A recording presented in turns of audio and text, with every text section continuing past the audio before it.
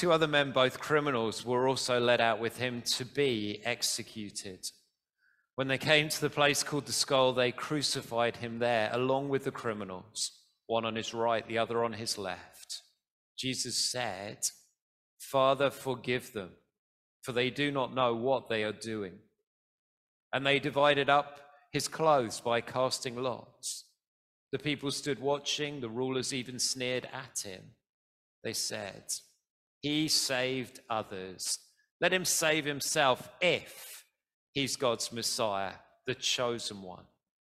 The soldiers also came up and mocked him. They offered him wine vinegar and said, "If you are the king of the Jews, save yourself." There was a notice above him which read, "This is the King of the Jews." One of the criminals who hung there hurled insults at him. "Aren't you the Messiah? Save yourself and us." But the other criminal rebuked him. "Don't you fear God," he said, "since you are under the same sentence. We are punished justly, for we're getting what our deeds deserve, but this man has done nothing wrong." Then he said, "Jesus, remember me when you come into your kingdom." And Jesus answered him, "Truly, I tell you, today you'll be with me in paradise." It's an amazing account of the crucifixion. We can be grateful to Luke for it being there, because he's the only one who includes this dialogue between Jesus and the other criminal, the one who saw something special. And I want us to think about that together this morning. Let me pray. Father, we thank you that your word is truth, and in your truth there is life and love. And I pray this morning that you would meet us in power, that we would understand more of who Jesus is, what he came to do, and how safe and secure our lives can be in his mighty and loving hands. For we ask these things in Jesus' name and for his glory. Amen. One of the things you might do at the end of this service is go downstairs, have refreshments, and talk to folks here, maybe even ones you don't know. There are visitors here this morning. And I guess if you do, a question you might ask early on is, what do you do? Or if you suspect they may be retired, what did you do, if you're willing to take that risk, and find out about their life. When I introduce myself and I say I'm a pastor, most people just look baffled. Most people ask, is that full time? Are you still teaching? It's almost like, how would you possibly fill your week? You know, you have to work on a Sunday, but hey, there's 6 other days. What do you do? Well, let me give you a little insight into the best part of my job that you don't get to see. I get to walk with people through the best and the worst days of their lives. In a family the size of ours, it happens pretty much every week. Something really good will happen to someone. And I pick up the phone and a baby's been born. And it's a great moment when I get those calls. I'm looking that way this morning because I've not yet seen all the babies in this church. It's a lovely moment. I love those days. I love those days where people get engaged or they get a new job, or we've been praying about something and something incredible happens and there's a breakthrough in their lives. I love the moments when people are healed. I love the moments where people are set free from things they've been struggling with. I love it. But then there are the other calls, the ones that sometimes come late at night. They tell me someone's been taken sick, that someone is seriously unwell, that some disaster has befallen a family, that someone's been betrayed. And I feel those moments. And part of being family, part of being one, united by the blood of Christ in this place, is we walk through those days together. We share one another's joys and we feel one another's sorrows. And in this passage we have here this morning, what we see are three men going through the very worst days of their life.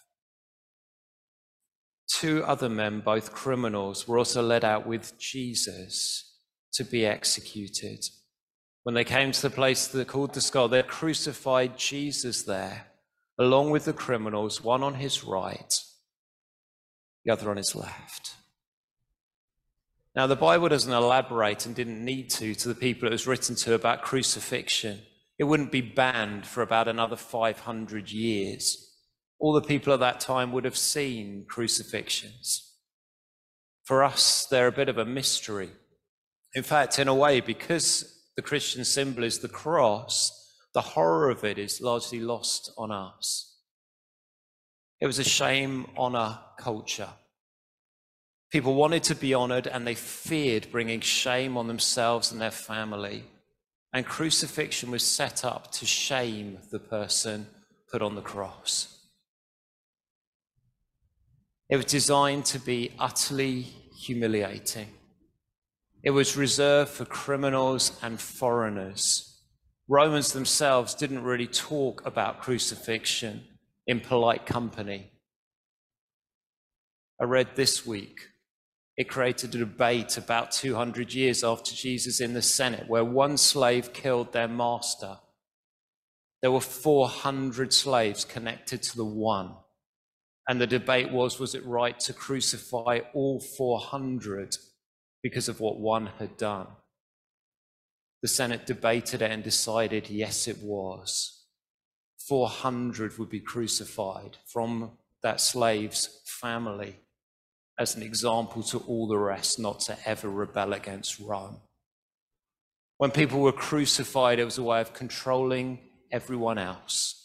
It was a way of saying, you never want to be like this guy. You never want that to befall your family or your friends.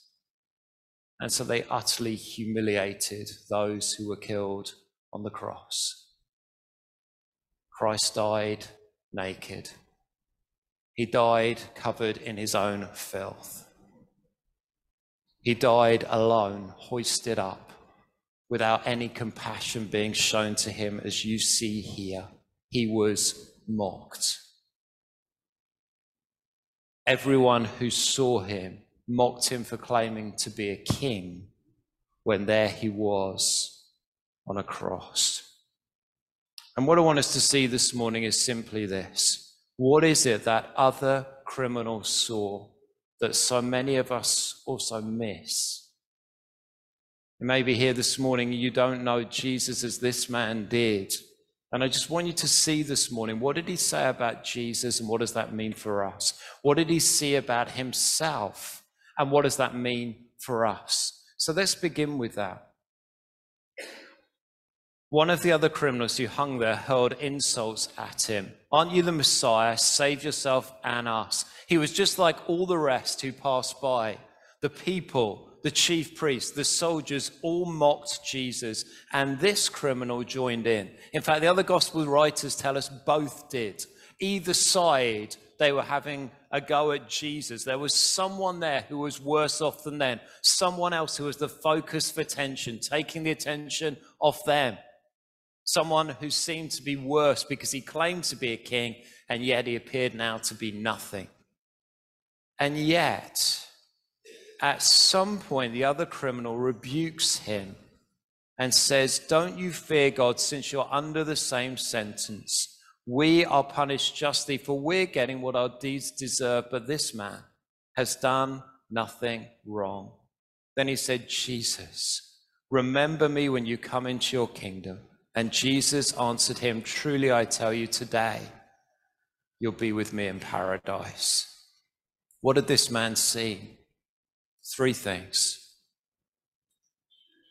Let's do them in reverse. Jesus, remember me when you come into your kingdom.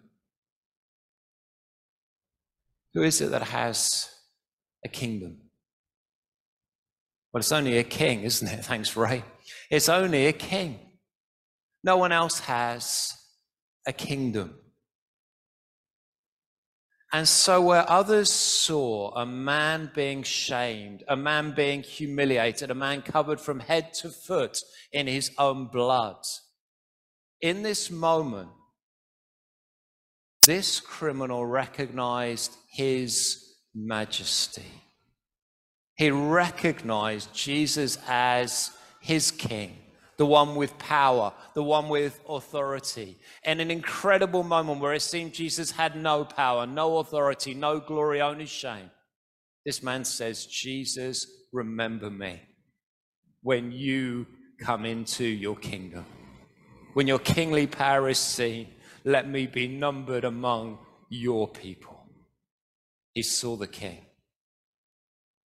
He also saw Jesus as something very special indeed. I think twice here he speaks better than he knows. Verse 40 says, but the other criminal rebuked him, saying, don't you fear God, since you are under the same sentence.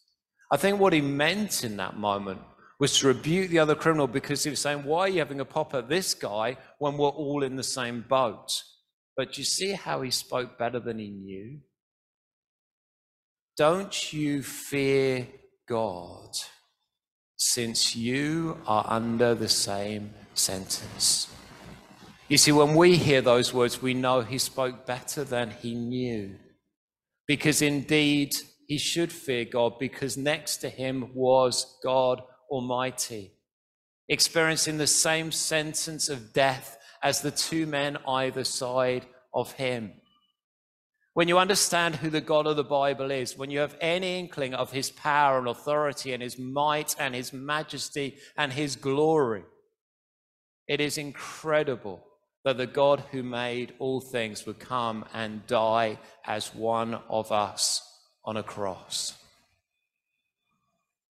This thief recognized Jesus as the King, and in his words, we can recognize Jesus as God Almighty, dying on a cross, our Maker becoming a human being to die as one of us, God Almighty on the cross.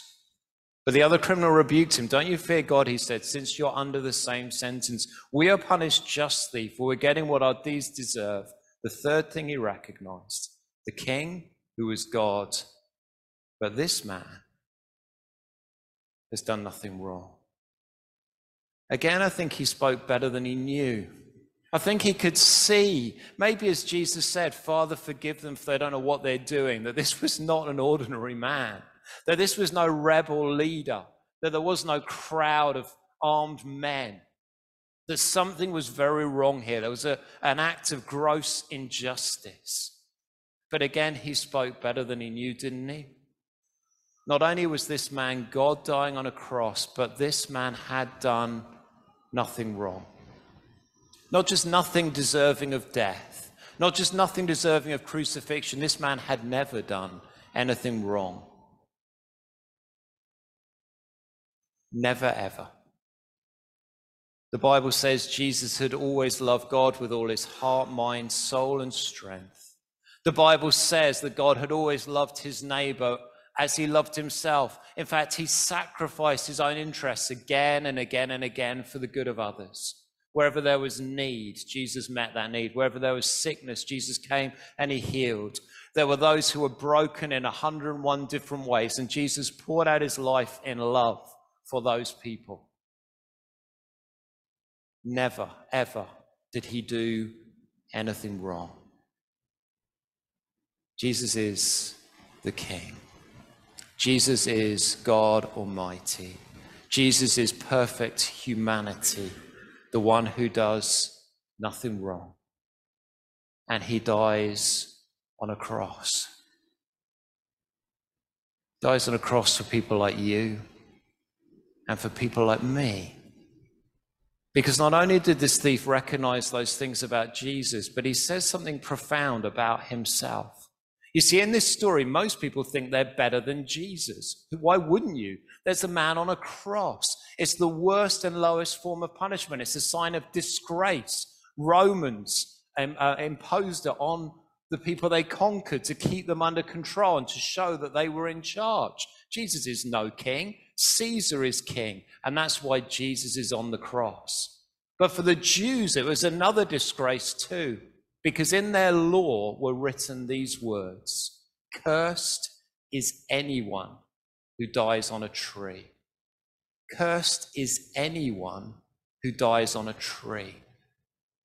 And there's Jesus hoisted up upon a cross. And so not only is he under the punishment of Rome, as the Jews around the cross look at him, they see that here is a man also under the punishment of God Almighty. A man who is cursed. Everyone there thinks they're better than Jesus. And so many today think they don't need him, that he has nothing to offer, that he's nobody. And whether or not they mock him, whether or not they mock Christians, so many think they're better than he is, that they don't need him. But within this story, there's one who recognizes something profound about himself. But the other criminal rebuked him. "Don't you fear God," he said, "since you are under the same sentence. We are punished justly, for we're getting what our deeds deserve, but this man has done nothing wrong. We're getting punished justly, for we're getting what our deeds deserve." It is very difficult to get a criminal to admit to those sorts of things. Some of you in here work in the police. I used to be the police chaplain up the road. And the stories you're told are very rarely of criminals who said, "That's a fair cop." Whatever it was, they didn't do it, wasn't their fault. Nearly always excuse after excuse after excuse. And yet you look at this man. He's enduring the worst punishment the Romans could inflict. We don't know exactly what he did, but in that moment he owns it. We are punished justly, for we're getting what our deeds deserve. You know, you can't follow Jesus until you own the fact that you are owed nothing by God except his punishment and his wrath for the things that you have said and thought and done that fall short of his glory. The Bible says for all of us, the wages of sin, what we deserve, is death. We find that very hard to believe.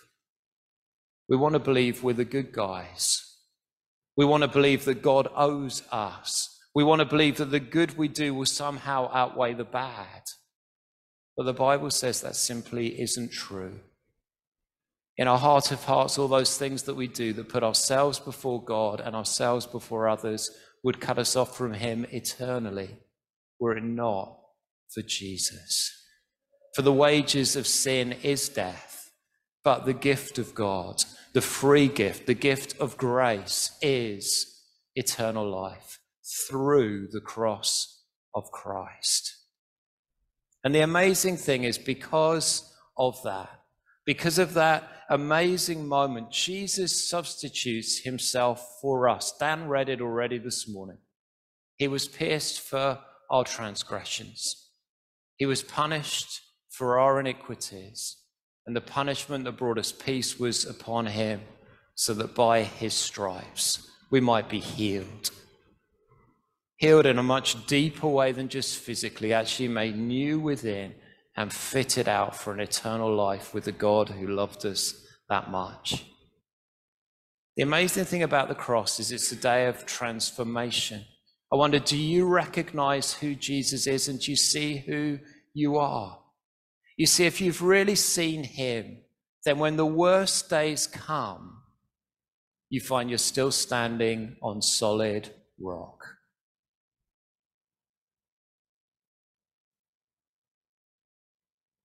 2 weeks ago, I got one of those phone calls you don't want to get. I got a phone call from Mandy, Chris Williams' sister, to say he'd had a huge stroke. She'd gone up at 9 the night before, taken him a cup of tea, and gone in the next morning and found him completely unconscious. She had no idea when in the night he'd had a stroke. She called the ambulance, they took him in. And his life very much hung in the balance. And she loves Chris. There's not a lot left in her family except her brother. But in that moment, she said to me, I either would like him to be completely healed or I'd like him to go home to glory. And in that moment, I realized again that on the worst of days, when the thing that you least want to imagine is in front of your eyes, when someone you love is seriously ill, if their life is in Jesus' hands, if they're forgiven, if they're covered by his blood and his grace, then there's no safer place to be. The very worst days of our lives can be transformed into the very best. In a way, there's no other way into the kingdom. None of us come in with our heads held high and say, Jesus, you owe me, give me eternal life. We come in with our heads bowed. We come in conscious of our sin, our lovelessness towards God, the damage our lives do to others, the times we've shamed ourselves. And the amazing wonder of grace is, in those moments, Jesus stoops down with the hands still nail-pierced, with a heart as full of love as it ever was. And God demonstrates his love for you, that while you were still a sinner, on your very worst day, Christ died for you. And the amazing freedom in that is this: no matter how badly things go in the future for you, no matter how things go in terms of your own sin and failure, there is no power in all creation that can separate you from his redeeming love. And when your time comes and the end of your life draws near, you'll be able to say with this thief, Jesus, remember me when you come into your kingdom. And you'll know that great assurance that man did, where Jesus says to you, truly, I tell you, today you'll be with me in paradise. Even on that final day, death will have no hold on you because Christ died your death for you. And the comfort that will bring, not just to your own heart, but to those round that bed, to those in that place, to those in the funeral that will follow, will transform what would have been one of the worst days into their life into something glorious, something wonderful. Because through the death of Jesus and his resurrection, which we'll come to on Sunday, death is no longer the end. Death's the door to paradise. Brothers and sisters who love Jesus here this morning, let's not forget what sin cost Jesus. How much it costs for you to be forgiven. We often trivialize sin and think it doesn't matter. We often think if no one sees and no one knows, it doesn't matter. It matters. Even if no one else knows, Jesus went to the cross for that moment. It matters. And let's live instead on the freedom that Christ won for us. He went through the cross so that we might be transformed on our worst days, changed into the best of days, a life lived under the cross, in the place of forgiveness, the place of grace, the place of hope, the place where Jesus reigns as my God and my King. And we pray. Father God, we thank you for the amazing truths that are revealed at the heart of the cross. The depths of our sin are on full display as the only one good enough dies in our place. But also the depths of your love. Oh Lord, what love is this that pays so freely, that I, the guilty one, may go free. We thank you for the great exchange of the cross, where the perfect man, the perfect Son of God, laid down his life that we might be forgiven and that we might live. Father, I pray for any here today who don't know that story, whose lives aren't yet in that place. Father, I pray even this morning they would turn to Christ and in their hearts acknowledge him as Lord and King, as their Saviour, as the one who died on the cross for them. Lord, help each of us to lay our own sin at the foot of your cross, to receive your forgiveness and to walk in your grace. For we ask these things in Jesus' name and for his glory. Amen.